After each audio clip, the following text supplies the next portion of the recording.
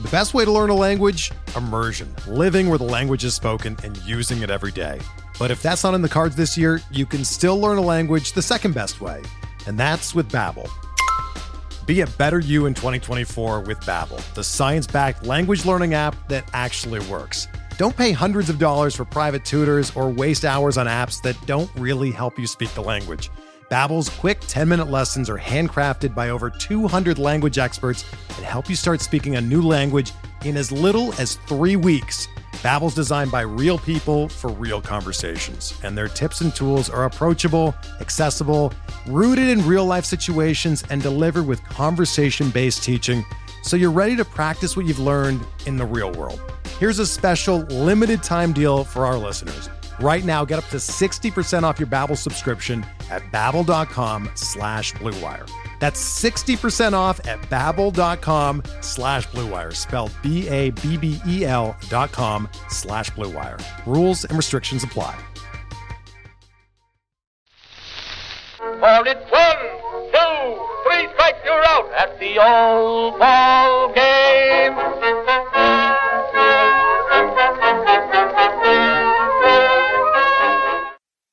Welcome back to Short Hops and Tall Tales, a Pitcher List podcast highlighting the weird, funny, and bizarre elements of baseball that make America's pastime special.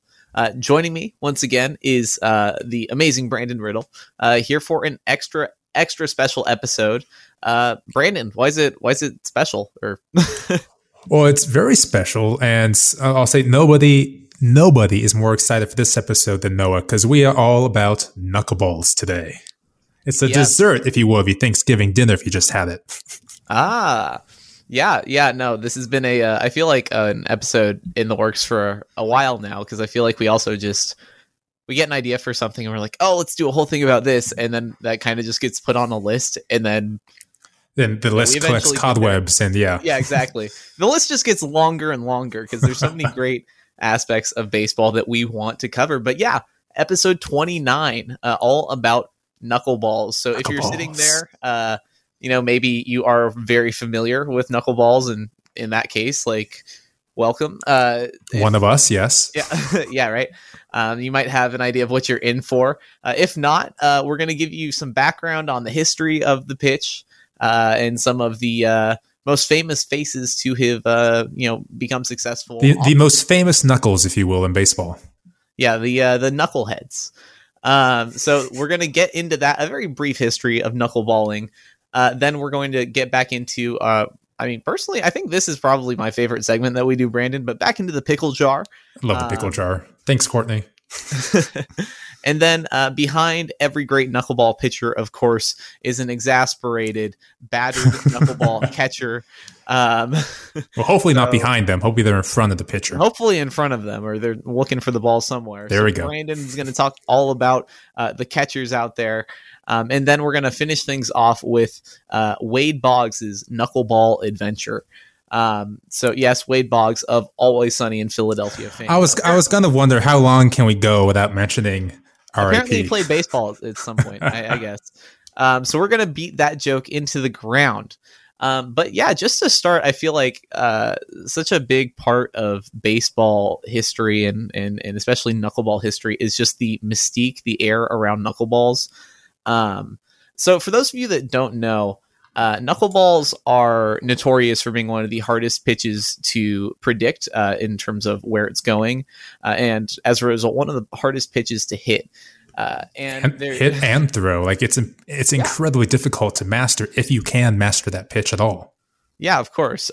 So I wanted to, instead of leading off with some pick-off trivia, just lead off with a quote here it cracks me up every time I read it, but it's by Charlie Lau, who was a catcher for the Tigers and the Orioles and later a coach. And he says, there are two theories on hitting the knuckleball. Unfortunately, neither of them works. That's just one. And there's a great, a whole bunch of great quotes. And I'll just read one more because I don't want to step on. I don't know if you have any quotes in yours, Brandon. Yeah, I can always go for a couple of quotes. We'll see which one you go with here. But just so you can get a perspective, so the knuckleball, for those of you who don't know, like I said, it's you can't predict the pitch because the nature of it. So it's supposed to be thrown with as little spin as possible. That way, the air current and the wind can act on the pitch as it's in flight. And if I may, according to a scientific journal, the zigzag path is obtained by a lateral unsteady symmetry of flow surrounding the ball. So there we go. Yeah. Lateral unsteady symmetry of flow. Yeah, exactly. And that's exactly it. It's the uneven, air current hitting the ball where you've got the seams and it's rotating. And so it really can fly any which way. And so kind of humorously, Jason Varitek, a longtime Boston Red Sox catcher, had his own perspective on the knuckleball. And he said, catching the knuckleball, it's like trying to catch a fly with a chopstick. So even if you're the catcher here, you really have no idea where it's going. You're just kind of hoping for a general destination around your glove, right?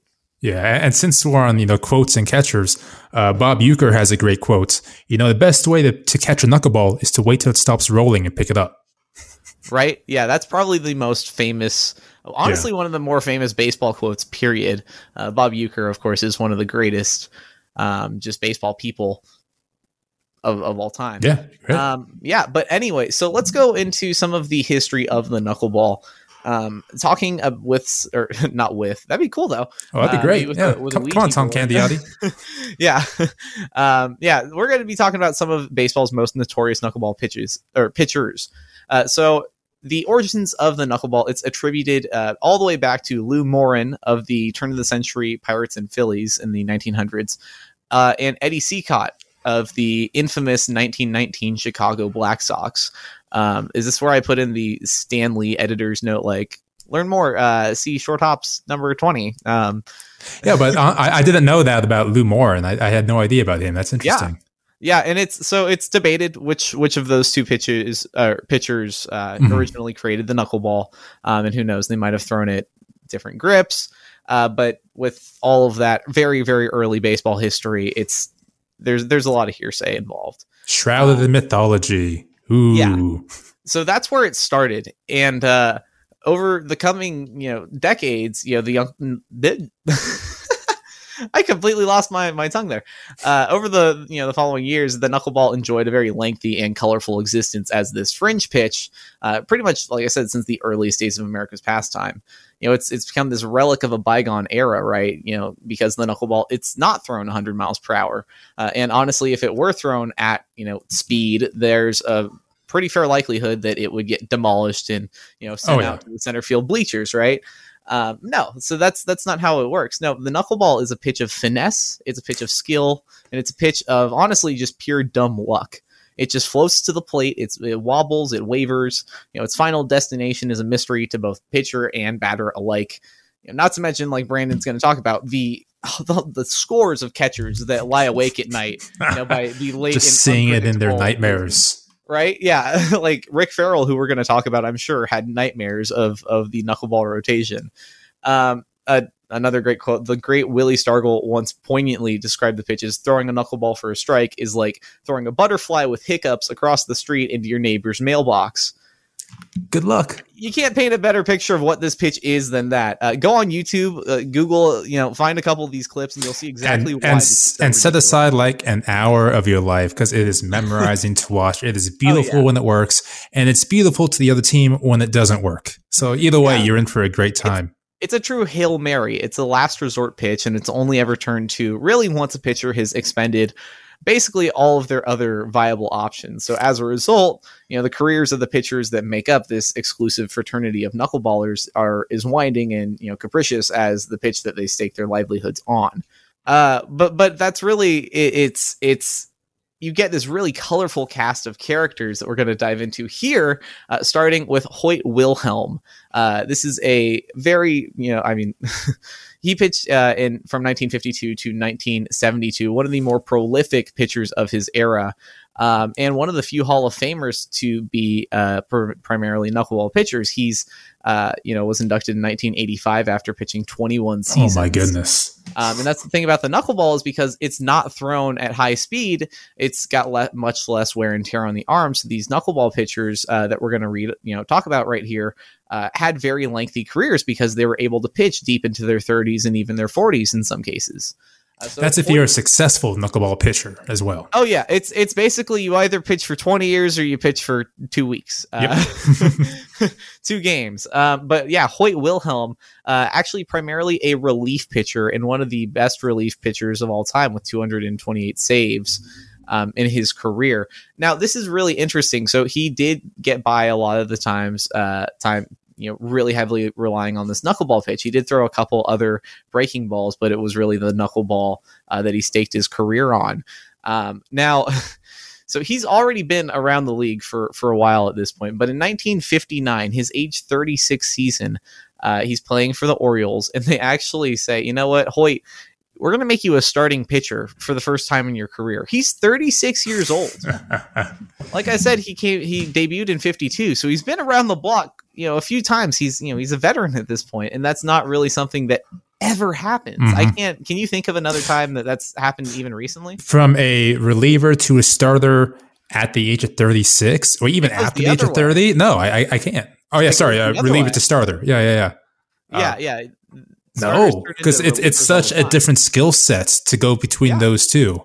So at age 36 is just incredible. Yeah, so that's a heck of a thing to spring on a 36-year-old pitcher. But Hoyt took it like a champ, right? So in 59, he pitched 226 innings with a 2.19 ERA and led the majors with a 1.73 adjusted ERA. So that's about 73% better than the average pitcher. Yeah, and that 2.19 also led the league as well in ERA. Yeah, he was a monster. And this is his first time ever starting. Now, along with that, though, the Orioles catchers actually set a major league record for passed balls in 1959. And the following season, Hoyt actually, despite having one of the best starting pitcher seasons, for years, right? They made him into a reliever again. I'm sure it wasn't solely because of the catchers losing balls. Well, no, it's hilarious. Well, it's interesting because when you're that good, because that 2.19, that was like came throughout his career, basically. This guy's a Hall of Famer, not just for the longevity, but for how well he pitched. Yeah. At that point, the reliever and the closer, they weren't really established at the time. So if you get to the 8th inning, you can hand it off to Hoyt, who's going to end the game for you. It was basically a guaranteed win with Hoyt. So I get how that was valuable. Yeah. And that's another thing and a great point that when we have these discussions, a lot of times it's a completely different way of thinking, that managers are acting on. But anyway, that's Hoyt Wilhelm, one of the more interesting characters in this tale. But now we move on to Wilbur Wood, who, for my money, I like to think that he has had he's pitched the greatest individual season by a knuckleballer ever. We'll get to that. But Wilbur Wood pitched from 61 to 78, 17 seasons in the major leagues, 3-time All-Star, and really pitched at the height of the knuckleball, like the golden age, if such a thing existed, from like 68 to 74.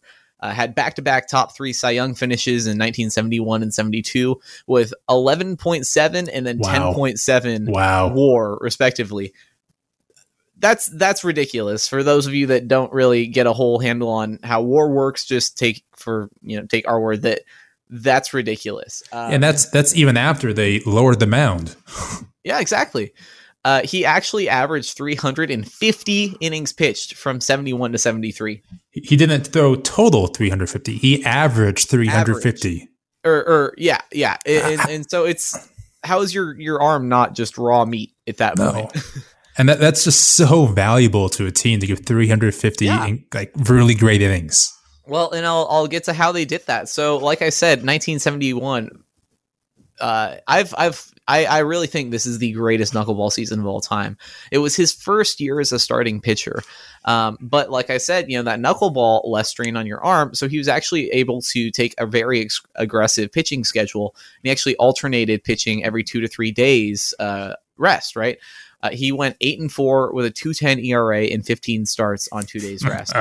Unheard of. You that's don't silly. like today pitchers have 5 to 6 days, like at least with how careful. And a lot of times when people see silly stats from like the 1950s, whatever, they go, those are video game numbers. But these aren't even video game numbers because you can't force your pitcher to go Tuesdays on rest that much in a row. Even the computer says, "Hey, man, you got to ease up. This ain't real, man."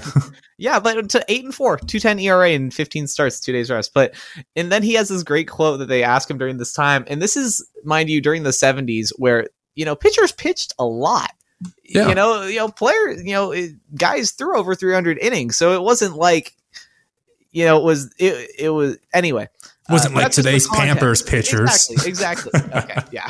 Back in my day. But it's even then people were saying, "Hey, are you like all right? You're pitching so much, it shouldn't be possible." And he says, "Yeah, everything thinks I should be more tired, but I'm not." So what a point blank quote. I love that. Just a stud, right? He threw 7 complete games in September with 3 shutouts. Ended up finishing the season top 3 in earned run average, WHIP, adjusted ERA, innings pitched, and shutouts. And his 1.91 ERA is number 7 of all time in pitchers who throw or in seasons with 300 or more innings pitched. And then his 1.89 adjusted ERA is number 6 of that group. So, like I said, I think this is truly the greatest knuckleball season ever. Okay, so he goes 350 innings. He has an incredible ERA. He didn't win the Cy Young. Who did? In 1968. 60. I thought that was 71. Oh, excuse me, 71. Actually, I'm going to cut this out because I have it right in front of me. One sec. I know it. I feel bad because I definitely know it because I've researched it. Wait. He has a song named after him. It's a kind of a disco song. Oh. Or early 70s. I feel bad because this is one that I definitely have. I know. I've known at some point. Just what is it? Vida Blue. Vida Blue. He has a disco song? It's not quite a disco song, but again, it's early 70s, and it's all about Vida Blue. It's really great. It's actually an A-side and the B-side to that song. Right. Yeah, but really quick, his ERA was 1.82 and 312 innings pitched. So, okay, I get it. Monster. Still, not to take away from Wilbur. And that's the thing about a lot of these knuckleball pitchers. It's hilarious. Is it's not like there haven't been monster knuckleballer seasons. It's just that a lot of the times other players are even better. Like just Vida Blue. You've got when Wakefield is going strong, you had Pedro on the same team. Exactly. And we're going to talk a little bit about Phil Niekro right now, actually. So that moves us on to kind of our third person on this quick little tour of the Knuckleball Hall of Fame, I guess. So Phil Niekro is the greatest knuckleballer of all time, nicknamed Knucksy. Everyone calls him the Grand Poobah of the knuckleball fraternity. Grand Poobah. Which is a great title. Made it into the Hall of Fame in 1997 after pitching 24 seasons from 1964 to 1987. My goodness. He pitched until he was old and gray. Like, he pitched forever. That's still young and spry. We're talking about old and gray. 24 seasons. You could have had a child named him Phil Niekro, and then he could have, I don't know. He would have been 18 at some point during Phil Niekro's career. I don't know that. I don't know, some odd idea. Anyway, so he was the greatest of all time, and it was one because of his consistency over just so many years, so many seasons, and two, because of how prolific he was, how many innings he was able to throw. He's fourth all time with 5,404 innings pitched. He cleared 330 innings from 77 to 79. And he was just a machine. He just pitched every time his name came up, and he did it for 2 decades, two plus decades. And he wasn't always the top pitcher in the game. In fact, he actually had a couple ebbs and flows in his career over the years, which I actually think is really interesting, how he kind of found and lost his effectiveness. And then that's kind of the nature of the knuckleball. I can talk about that a bit later on with Jim Bouton. Exactly. He goes in depth on ball four with it, but it will often leave you and you can't get it back for days, weeks, or years at a time. Feeling. Yeah. And so, yeah, but he over the year, he's the greatest knuckleball pitcher. He just, you know, he's one of 24 pitchers all time with 300 wins. He's got 318. He pitched a no hitter on August 5th against San Diego in 1973. Like, he's just done it all. Yeah, man. And to prove a point, because when he was coming up on the Win 300, he kept hearing people saying, "Oh, you're only here because this one freak pitch he can do." So he got it in his head that for his 300th victory, he's not going to throw a single knuckleball. I don't think he threw a knuckleball until like the 7th inning of his 300th win. So that's for 7+ innings, no knuckleballs, just to prove a point that he still can do it. Can you imagine going against a guy who's thrown 300, you know, about to win his 300th game, throwing knuckleballs, and he just doesn't throw a knuckleball for the first 7 innings? It would mess with your head so bad. That would have broken me mentally. Like, I would have been up there just swinging. Here's it going to be. Here's it going to. Oh no, it's a fastball at 81. Dang it. Yeah, and it probably looked like 95. Yeah. Yeah. So Phil Niekro, just the greatest knuckleballer of all time, and just real quick career highlight: 1974. Quietly one of the best knuckleball seasons ever. Happened to be overshadowed by Henry Aaron's home run chase. Once again, 1974, they're both playing in Atlanta on the same team. However, Niekro actually did throw 300.1 innings, went 20-13 with a 2.31 ERA, almost got 8 WAR, and actually threw 7 complete games from September 2nd to October 2nd, including 2 shutouts, in one of the best Septembers for a pitcher ever, lowering his career or his ERA on the season from 2.70 to 2.38. He was just a monster, and what was even better is that, you know, these knuckleballers, they're not. You know, they're definitely athletes for sure. Like, don't ever, you know, think otherwise, but they don't always look necessarily the part, right? Like, they look like everyone. You know, and Phil Niekro is out here about to win his 300th game, you know, with gray hair. You know, he's got a bit of a paunch, like, and it's awesome. You know, it's to show that anyone can really find success in baseball, and that you don't have to throw 100 miles an hour, right? You don't have to be, you know, have that wipeout slider coming out of the bullpen, right? You can just throw it up there at, you know, 65, 70-ish miles an hour and get guys to swing through it. And that's the dream of everyone who may have played baseball at some point in their life. And they think, you know what? If I can get a knuckleball down, I bet you I can keep playing a little bit. No, of course you can't throw a knuckleball, but you have that thought. It's the dream pitch to extend your career or potentially be great at something. And that's why I love knuckleballs. Was like, I was always playing around with knuckleballs. Like, ever since, you know, everyone did it in Little League, but I became, like, when I pitched in like high school, like my last 2 junior and senior year, I pretty much only threw knuckleballs because. Excellent. And here's the thing: is there's a common misconception that people only throw knuckleballs or similar breaking pitches when they can't throw hard. No, it's false. I threw knuckleballs because I couldn't throw accurately. And I could throw a knuckleball, and it was 50-50. It was going to drop in the zone, no matter if my just like your fastball. Yeah, you know, the fastball was really just one that I'd throw up there, and people would be, oh, that was weird. Yeah, so that, you know, it's just fun though, you know, because you get to go up there and it's like you're playing wiffle ball. And really quick, because we're on this subject, I'm curious how you threw your knuckleball. So we call them knuckleballs, but you don't actually throw them with your knuckles. So I threw my knuckleball. I feel like I got to grab. Oh, there's a baseball right in front of me. So I threw my knuckleball a really weird way, or at least not the way that you know, R.A. Dickey that Hoyt would tell you how to do. Yeah, it's not the traditional way that you know, the Niekro brothers gripped their knuckleball, and that's just because my hands are not. I mean, my hands are fairly large, but I don't know. But they're just not the way that works for me, right? But anyway, so how you typically throw a knuckleball is going to be difficult to explain a pitch grip on a podcast, but I'm going to go for it. I believe in you. So you take your index and your middle finger, right, and you dig them in hard under the horseshoe of the seam on the baseball. And then what you want to do is you want to actually, when your arm is coming around, you want to lead with your elbow and just kind of let your arm just kind of whip through and whip forward. And you're not throwing it hard, right? You're just kind of letting it letting the energy kind of flow through you. Ooh, I like it.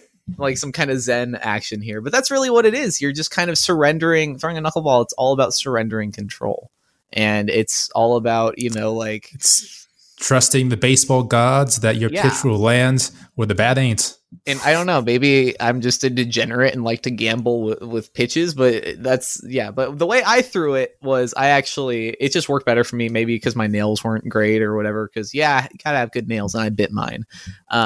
But you dig in, I would actually dig in all four of my fingers, and I just brace it under with the thumb, and then I would kind of throw it with a little bit of speed just to get it there, and that way it would get some when it would break a little sharper when I would, but still it's still a lot of just letting it happen and just trying to get in, because that's what you want, is when you dig your nails in here and they kind of pop up off of the baseball a little bit, you want an even release on the knuckleball, so that it's coming off with no spin. Yeah, and that's the ideal knuckleball, is no spin whatsoever, and it's just at the whims of nature. And those nails are very important, because a lot of times you heard like R.A. Dickey would skip a few starts if he had like a hangnail, if his nails weren't quite right. They had to be perfectly manicured in order to get that pitch going. Yeah, and that's something I actually started reading his book not too long ago. But he goes into detail about, just his nail routine and, always keeping a file on him. Of course, some possibly unscrupulous pitchers maybe in the past might have used a similar nail file to deface baseballs and scuff them up to get more movement. But we don't have to talk about that. But yeah, if you saw some material on a knuckleballs baseball, they'd probably say, "Take it off of me." Knuckleballs go hand in hand with, it's not cheating, it's fudging the rules a little bit. You just gotta just a little bit of razzle dazzle. Right. But anyway, so back to finish off, what was supposed to be a brief history of knuckleball. Please, that wasn't going to happen. R.A. Dickey, we just dropped his name, moving on from Phil Niekro. So R.A. Dickey is the most recently highly successful, more or less, knuckleballer. Highly successful, yeah. Yeah, I would totally call him highly successful. I won a Cy Young, so yeah. Yeah. Well, spoiler alert, but yeah. Oh, come on. Anyway, R.A. Dickey, super cool guy. Pitched from 2001 to 2017, 15 seasons, highly touted prospect coming up, but actually fell through the rankings after it was discovered upon a physical that he just didn't have a UCL. So that's not something that inspires a lot of trust. You're going to have a bad time without a UCL.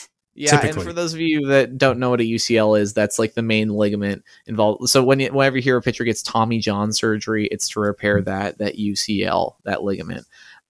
So it sucks, and it's a heartbreaking story to read and to hear him tell it, but he had like a great signing bonus from the Rangers, and then he went in to do his physical before, signing on the dotted line, and they kind of called him back in. They're like, "Hey dude, like, what's going on with your arm?" And he had never had any pain, right? And it had never stopped him from being, from pitching well, but he just didn't have a UCL. It's weird, man. Knuckleballers, they're odd.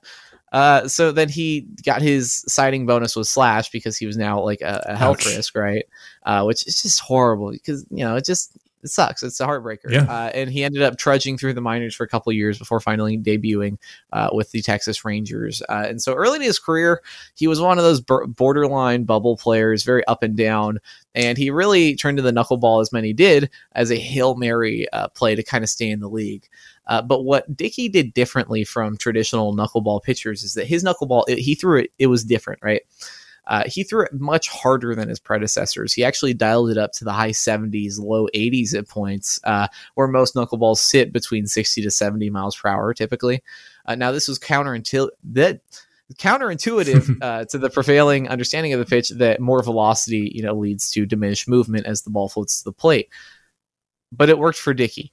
So in 2012, in his age 37 season, his third year with the Mets, R.A. Dickey pretty much just explodes, right? He was everywhere. He led the National League in strikeouts with 230. He finished with a 2.73 ERA in 233.2 innings pitched, which was second in the majors, only to Justin Verlander. And it really was this underdog story of this 37-year-old experiencing a career renaissance on the back of this wild knuckleball. Although, to be fair, how Dickey actually threw kind of three variations on his knuckleball. He had a harder one. He had some with more movement. So it wasn't like the same thing. And that's the other thing. No knuckleball is the same as another knuckleball. No. They're all pretty much random pitches, more or less.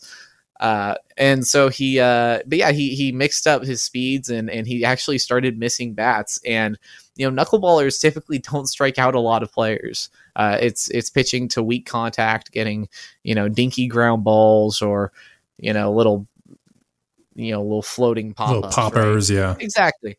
R.A. Dickey struck out 230 major league players. Love it. Love it. I love that year so much watching him. It was a magical season. He actually led the National League with 5 complete games and 3 shutouts, including back-to-back one-hit performances that were just a few feet in one case of being back-to-back no-hitters on June 13th and June 18th.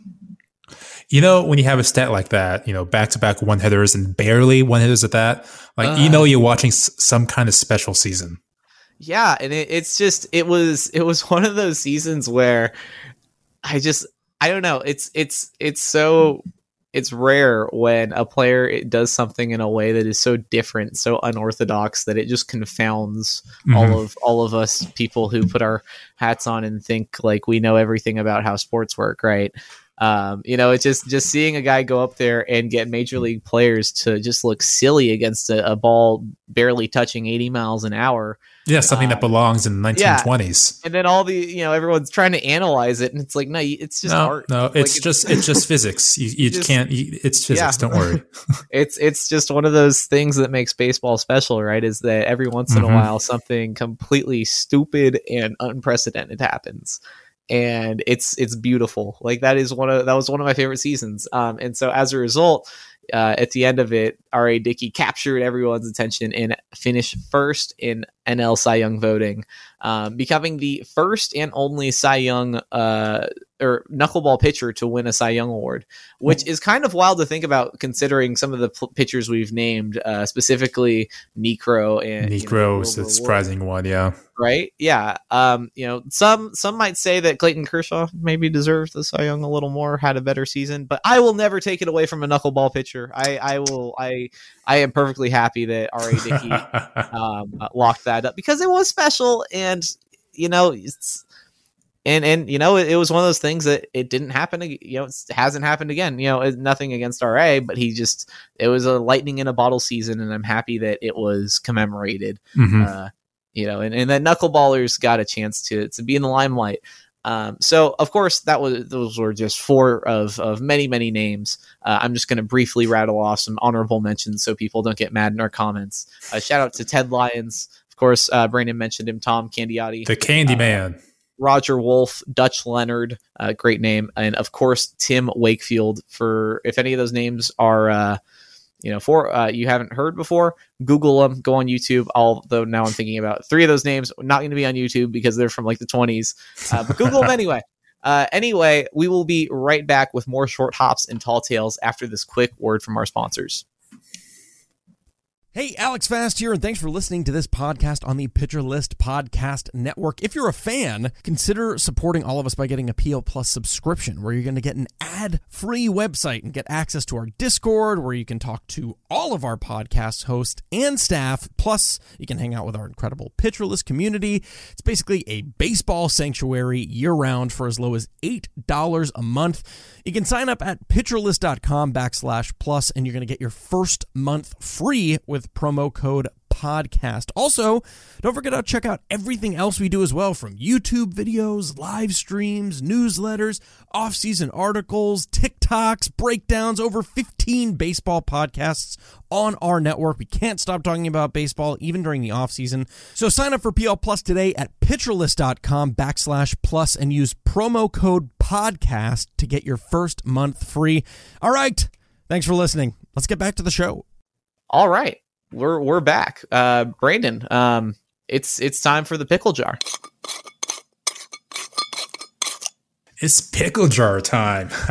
So, of course, this is a segment when we talk about weird baseball terminology, what it means, and where it comes from. So for this pickle jar, we're sticking with the pitcher theme, and we're going with submarine pitchers. So what is a submarine pitcher? What does it mean?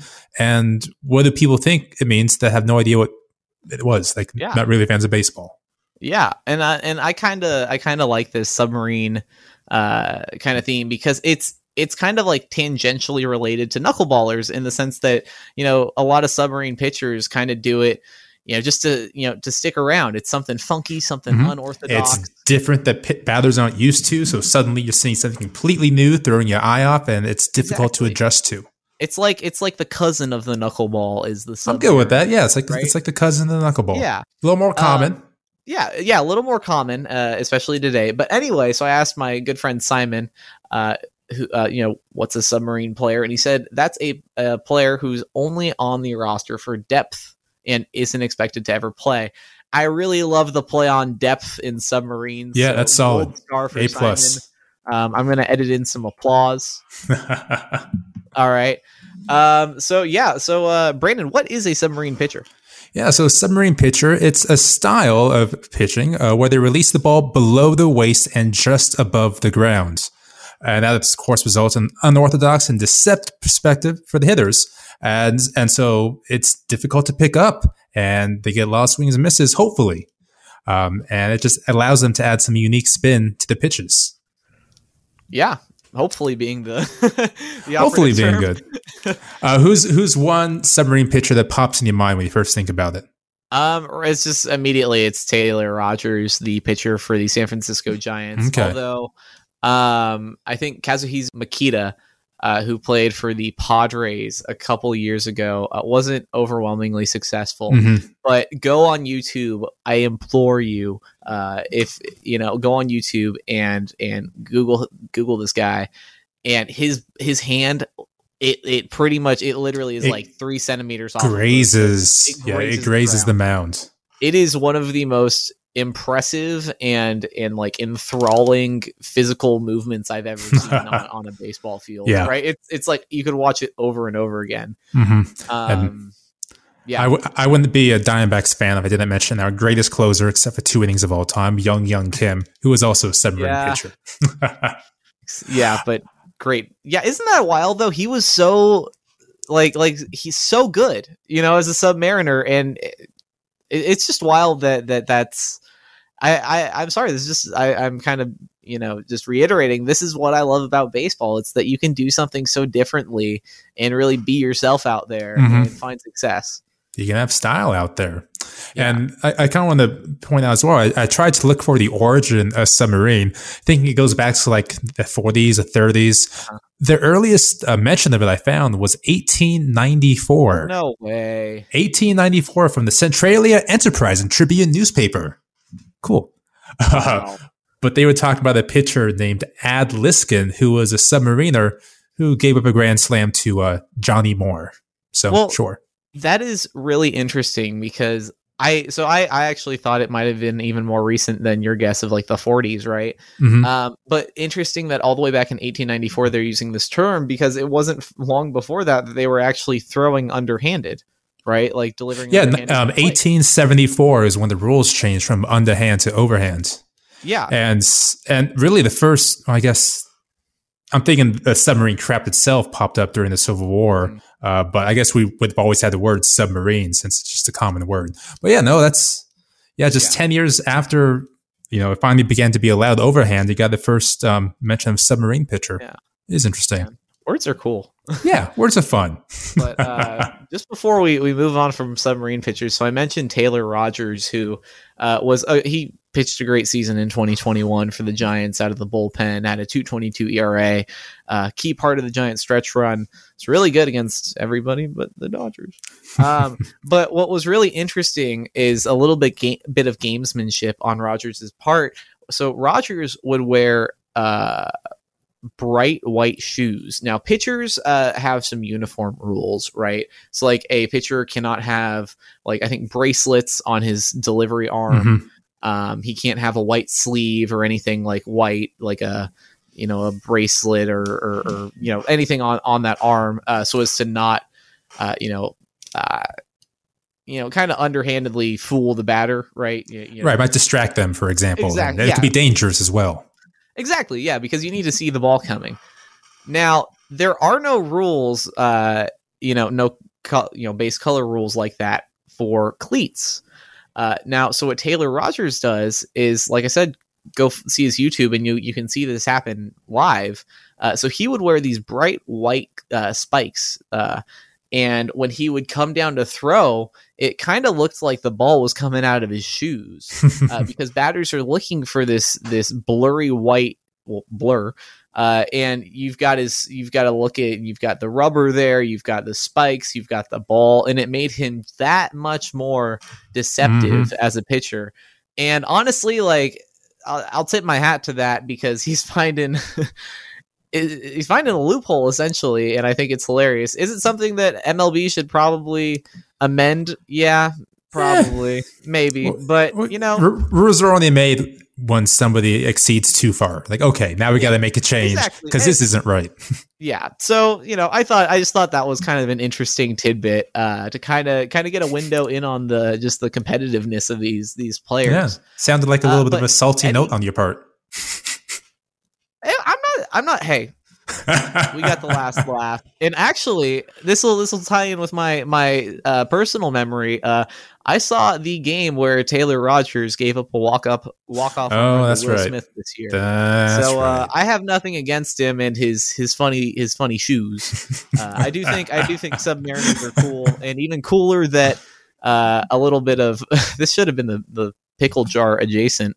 But I've heard Submariners referred to as poo slingers. Poo slingers, okay.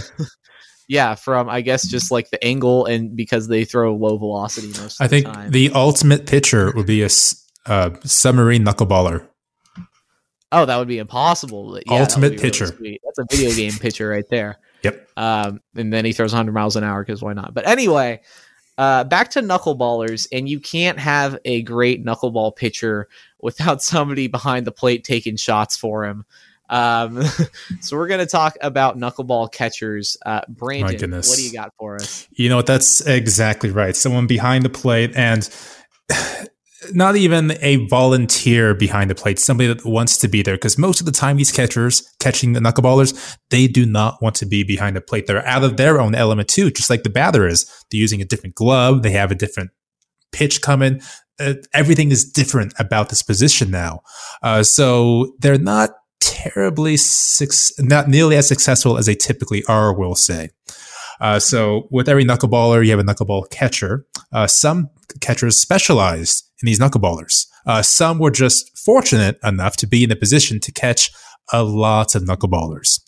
So the first one I want to talk about is Rick Farrell, who's I'm sure Noah will tell us about here shortly. But so he was born in 1905, and you're born in that time to be a baseball player. You're going to be tough. You're going to be even tougher when you're a catcher, and even more tough when you're catching knuckleballers.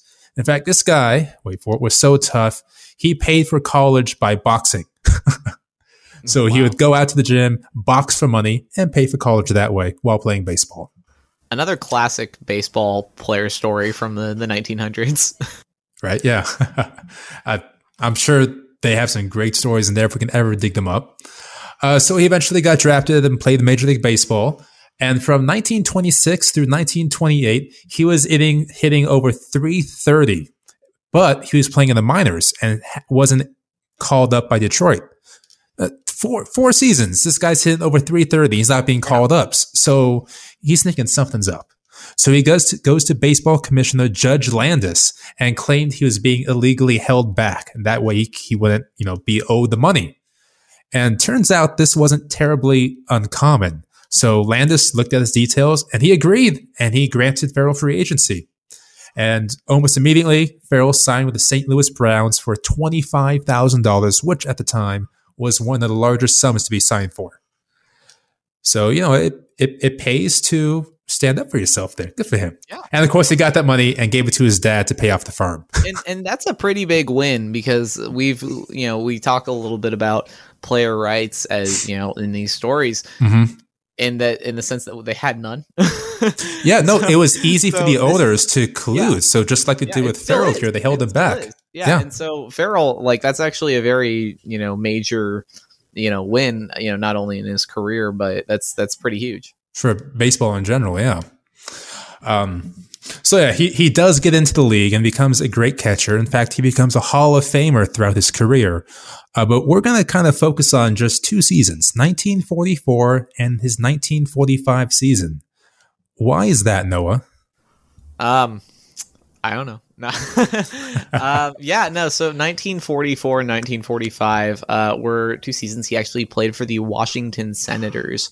And he caught what I contend to is the most interesting baseball rotation of all time. And so what was interesting about the 44-45 Senators, you may ask? The fact that it was led by 4 knuckleballers. And you're going to hear a couple names that I actually just dropped in our honorable mentions a couple minutes ago, but it was led by Dutch Leonard, Roger Wolf, Mickey Hefner, and Johnny Niggling. So really just and so for context, what was going on in the world in 1944 and 1945? Obviously, nothing much. Yeah, pretty quiet, right? World War II, right? And so baseball was really, the talent pool was devastated by many of its best players, Ted Williams most notably, going off and joining the war effort.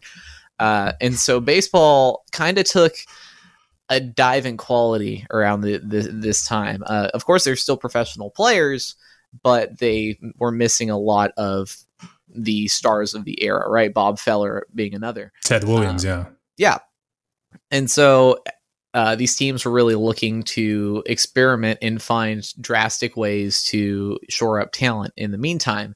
And one of these ways, or one of these experiments, was the 1945 Washington Senators, who over time had assembled the only pitching rotation made up exclusively of knuckleball pitchers. And poor Rick Farrell happened to be stuck behind the plate for those seasons. And just because we don't have a ton of time to get into the whole thing, and I'd actually talk about it. So I go into this. So this was one of the first articles I actually ever wrote for Pitcher List. And if we're being honest, this is my favorite article I've ever written. And it's about this season, Rick Farrell, Dutch Leonard, all of these characters, and it goes into detail. But just to keep things short and sweet here, the experiment worked, at least for a time. And the team actually, they're in playoff contention until the final day of the season, when Hank Greenberg crushed their playoff run and crushed their spirits with a huge grand slam, which lifted the Tigers into the playoffs, and subsequently knocked out eliminated the Senators, who had the day off and were kind of watching their fate play out over. Hate to see it happen. Yeah, but it really was this great underdog story from a rotation cobbled together on an idea, right? It was like if the Avengers, I don't know, if the Avengers were made from a bunch of old... Where are you going with this one? I don't know. The analogy's not good. But it's really great, and it's a great little corner of baseball history that I really enjoy. But yeah, Rick Farrell actually, who I believe came over with Dutch Leonard, if I remember off the top of my head correctly, because he had become was known for being a knuckleball catcher, and so he was tapped as the man for the job in Washington. And to his credit, he did a great job with what he was given, right? He led the league in pass balls, but he was an all-star. He really he led that rotation. He absolutely did. And they almost pulled it off. They almost got to that single game. Thanks, Hank Greenberg. Yeah, but please, I'll end my self plug there. Just with the note that if you're interested, check out that article because it goes way more into detail and it's way more interesting than anything I can get into right now. It's the first article of yours I read and I loved it. So I knew when I mentioned Rick Farrell and the 1945 team, Noah was going to go off. Let him have it. I'm a big Rick Farrell guy. I just love those players that I love catchers just in general, like the wise men of the I think is the stereotype, right? And I just can't imagine the amount of patience this man had to have. And that's the thing that's also a good note too, is that as much as knuckleball pitchers turn to the pitch to kind of revitalize their career, it's also a way for some catchers to extend their careers and shorten their lives. Well, yeah, I guess extend your career and shorten your life. Catch a knuckleballer. Shorten your career at the same span. Because you'll get a knuckleball pitcher, and if you're the only guy that can if you can become a knuckleball whisperer of sorts, sometimes when a team will trade for a pitcher, they need that catcher too, right? It's kind of like a two-for deal. So it can also actually help to extend catchers' careers as well, becoming a knuckleball specialist. I wouldn't wish it on my worst enemy, but it's out there if you're trying to stick around the league. But anyway, enough from me, and so that's Rick Farrell. Loved it. Yeah, so Rick Farrell, Hall of Famer. Up next, we're going to talk about knuckleball catcher Gus Triandos. So Gus Triandos is another one of those big, tough catchers. And in fact, sabermetric guru Bill James once said of Gus that if he had been called up earlier in his career, he could have hit 400 or 500 home runs. So He was a big mammoth catcher, 6'3", 215 pounds, and in his first professional season in the minors, hit 368. So this was a big hunk of guy. So he played of course, catcher throughout his career, did well. And then in the middle of Gus's career, after he had already earned 2 All-Star appearances, Baltimore decided to try the experiment that Noah mentioned earlier in this podcast, starting Hoyt Wilhelm, the 36-year-old knuckleballer. And to this point, he'd only started 10 games in his entire career. So like we already mentioned, huge experiment. And Gus was up to the task. He figured he's a big frame. He can probably knock down any ball that comes his way, which, okay, makes sense. In their second start together, Hoyt goes 9 innings against the Red Sox and gave up 2 runs. Gus had 3 pass balls and 2 home runs. So that kind of perfectly encapsulates both of them. That's fun. Go the distance, give up a couple runs, pass a couple balls, hit a few home runs. And I just pulled up I just pulled up Gus on Google Images while you're reading that story. Yeah, this dude was massive, and he wasn't just big he was like 1965 big. Yeah, like he was 60s big. Like he is like a muscular. It's like imagine big bad Leroy Brown, and then now there's Gus next to him, the same size. Yeah, no wonder he can stop baseballs. This dude is a beast. There's also a quote about Gus Triandos in The Wire. So I don't remember off the top of my head, so just Google The Wire and Gus Triandos, and you'll see something vaguely not safe for workish, so just enjoy that. So at the end of the year, they did well. Hoyt, of course, finished up with a 2.19 ERA, and Gus did Gus things and hit 25 home runs while catching a knuckleballer. So, successful year for both of them. Another catcher. Oh, you see that quote? I'm looking it up right now, actually. Okay. While you do that, we'll go on to another catcher who called knuckleballer, Bob Uecker. Oh. Yeah, I read it. Okay. Oh, there's the quote. Yeah. Oh. Probably can't repeat that one here. Yeah. I don't need Nick Pollock getting on the horn. So, Bob Uecker. Of course, Uecker had a career as a catcher, technically. He was a 5-year veteran when the Atlanta Braves traded for him in 1967, specifically to catch Phil Niekro. I'm not sure why specifically to catch Phil Niekro, but there we go. So in half a season with the club, He allowed 25 pass balls and retired right after the season. he had enough after the knuckleball. I'm done. Yeah. And also gave us that amazing quote too. That defines the best way to catch a knuckleball is wait for it to stop rolling and pick it up. Yeah. Yeah. And then finally, the last one I'll talk about very briefly is Jerry McNerty. He had the privilege of catching for two great knuckleballers. Of course, Hoyt Wilhelm, because if you're a catcher of the 60s and 70s, you would have caught Hoyt Wilhelm at least once or twice. And then he was the catcher for the 1969 Seattle Pilots when Jim Bouton was pitching. Of course, a knuckleballer from the book Ball 4. Man, Bouton heaps praise on McNerty in the book, saying it's a shame that he was left off the All-Star team that year. So hey, high praise. Honestly, yeah, these catchers should. I know there is I think knuckleball catchers should get some kind of consideration when Gold Glove season comes around. Except their Gold Glove would be 3 times the size of a normal Gold Glove award. Yeah. Because the size of the mitt had to be so much bigger. And in fact, a couple of pitchers, I think it was Rick and Gus, they were given it was McNerty. I apologize now. McNerty, he was given a specialized glove to catch a knuckleball that was considerably larger. So he had 2 for knuckleballs. One was really big. One was slightly smaller, but somehow the ball nestled into the glove a little bit easier. So he had, in fact, 2 gloves for knuckleballers. Wow. All right. So, yeah, every knuckleball pitcher is going to have a catcher. There are obviously dozens and dozens of catchers we didn't mention at all. These are just some kind of picked out that had some kind of fun stories behind them. And now we have a batter that apparently threw a knuckleball. What's going on there?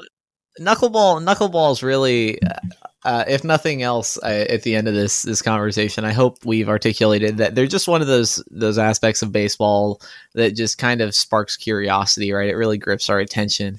And everyone at some point in their life who's stepped on a baseball field has tried to throw some kind of wonky 100%. If you're on the line just warming up with your buddy, I'm going to throw a knuckleball to him, see if he notices. Exactly. And so, of course, naturally, these competitions spring out between teammates of who has the best knuckleball on the team, and stuff like that. But very, very rarely do these conversations actually ever get a chance to kind of get air on an actual in a live batting situation on a baseball diamond. But this actually did happen once, all the way back in 1997, and it happened to Wade Boggs. So little known fact, actually, before becoming a joke on It's Always Sunny in Philadelphia, Wade Boggs was actually once a very good baseball player. You might not know this. Some might actually even say he was a Hall of Fame third baseman. Oh. Yeah, so he's a 12-time All-Star. He won 2 Gold Gloves, 5 batting titles. He was just this was just him just smashing the ball off the green monster, right? And after a very storied career, he actually did finally secure a World Series championship in 1996 with the dreaded Yankees. And that was the other thing. He actually went, after becoming a legend in Boston, immediately switched sides and went to New York because, I don't know. I just think that's so funny to me. Gotta get yours, man. Right? So he had a very, very storied resume by the time August 19th, 1997 rolled around. However, to this point, he still had not pitched an MLB inning, and this was something that just ate at Mr. Boggs' side. So for years, Wade had needled his managers, really just begging them to get a chance to just pitch even in a blowout, right? Because little did they know he had a secret weapon up his sleeve. He had a knucklebar ooh, that sounds delicious. A knuckleball that he had sharpened through decades of spring trainings and pregame warmups, right? And it had actually achieved this kind of legendary underground status in clubhouses between players. That. It was this storied thing that was only spoken of in whispers, right? In the dugout. Wade Boggs, knuckleball. Yeah. And so Wade and the people around him were just dying to just watch him unleash it in a live game. So enter August 19th, 1997, a day that would go down in infamy. The Yankees are getting blown out by the Angels. Excellent. Good day. Yep. Actually, I take it back. This is a great day. The Yankees are getting blown out by the Angels. It's 12-4 heading. There's nothing wrong here at all. Exactly. And so New York actually faced a doubleheader the following day, and they'd already really heavily taxed their bullpen enough as it was. So they just decided to throw in the towel, wave the white flag, and just throw a position player out there to absorb the final few outs of the ball game. Now, Joe Torre, the legendary Yankees manager at the time, initially called upon his infielder Charlie Hayes to just go out there and pretty much take up punishment, right? Until a group of Yankees players actually protested, and they said, Joe, no, we need to put Wade Boggs out there, and this isn't early in Wade Boggs' career. This is 1997, where he's a veteran. He's a surefire Hall of Famer at this point. And that's not really something you do if you're a manager. You don't throw your Hall of Fame, legendary, unless there's a mutiny on your hands and you have no other choice. So thank you, Yankees. Yeah. And so the Yankees players protested enough to get Torre to take, to just say, okay, you know what? Go out there, Wade. And before the words are even out of his mouth, you just see Wade Boggs, sprinting out to the bullpen. Yes. And mind you, this is, I feel like a broken record. This is something that is on YouTube. So I highly encourage you to watch this after you finish this episode, because it's hilarious. It's really, really funny. So you just see Wade Boggs just running up the sideline, right? And he goes to the bullpen and he's throwing his warm-up pitches, and he looks like, he's trying to look like a pitcher. And everyone's watching him. Everyone's just locked in on the bullpen. Everyone knows what's about to happen. Yeah, exactly. And so when he trots out to start in the bottom of the 8th inning, the entire New York Yankee bullpen is like locked against the fence watching from the outfield. It's great. Like seriously, watch this video. So Wade Boggs gets to the mound, and in steps Luis Alicea to face him, and Boggs uncorks his first pitch. It's this floating, twisting, just gorgeous knuckleball, and he actually gets a check swing and a called first strike. He had Alicea bamboozled. Bamboozled, I say. Lost. Yeah. Like you'll see it on the replay. Like, he really check swing, breaks his whole, wrist, and it's a called strike anyway.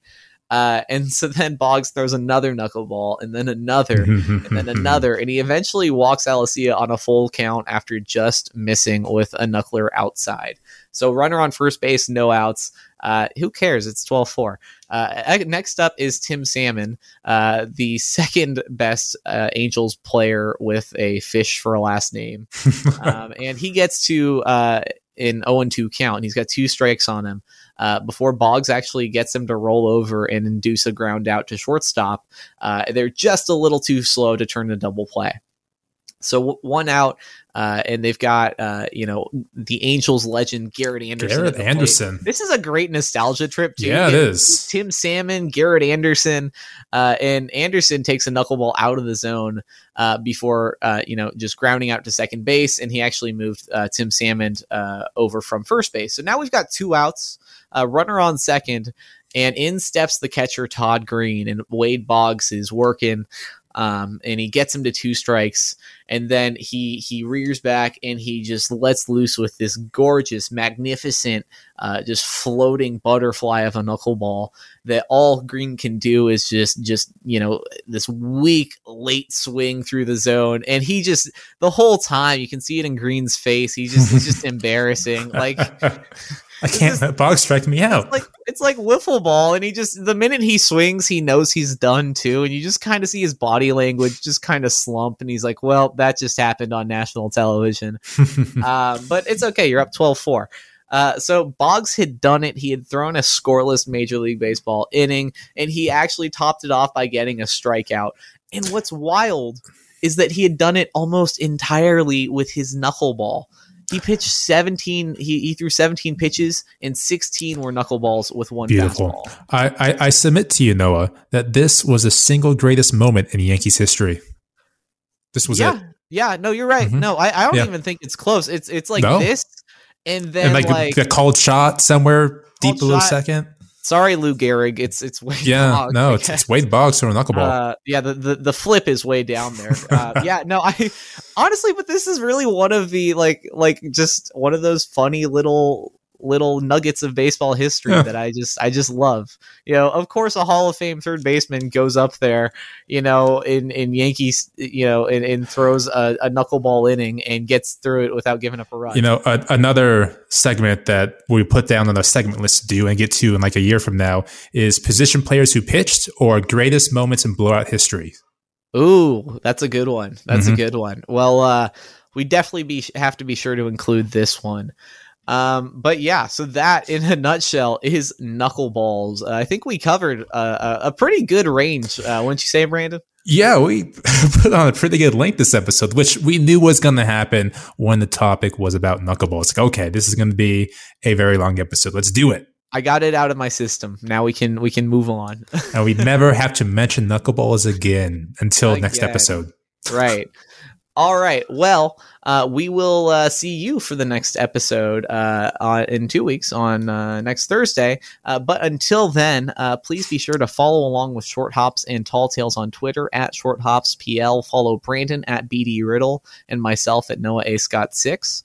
Also, subscribe to us on Apple Podcasts, Spotify, wherever you listen to podcasts. Leave a review if you like. And then for Brandon Riddle, I'm Noah Scott, and this has been the Short Hops and Tall Tales podcast. See you next time. Gobble, gobble.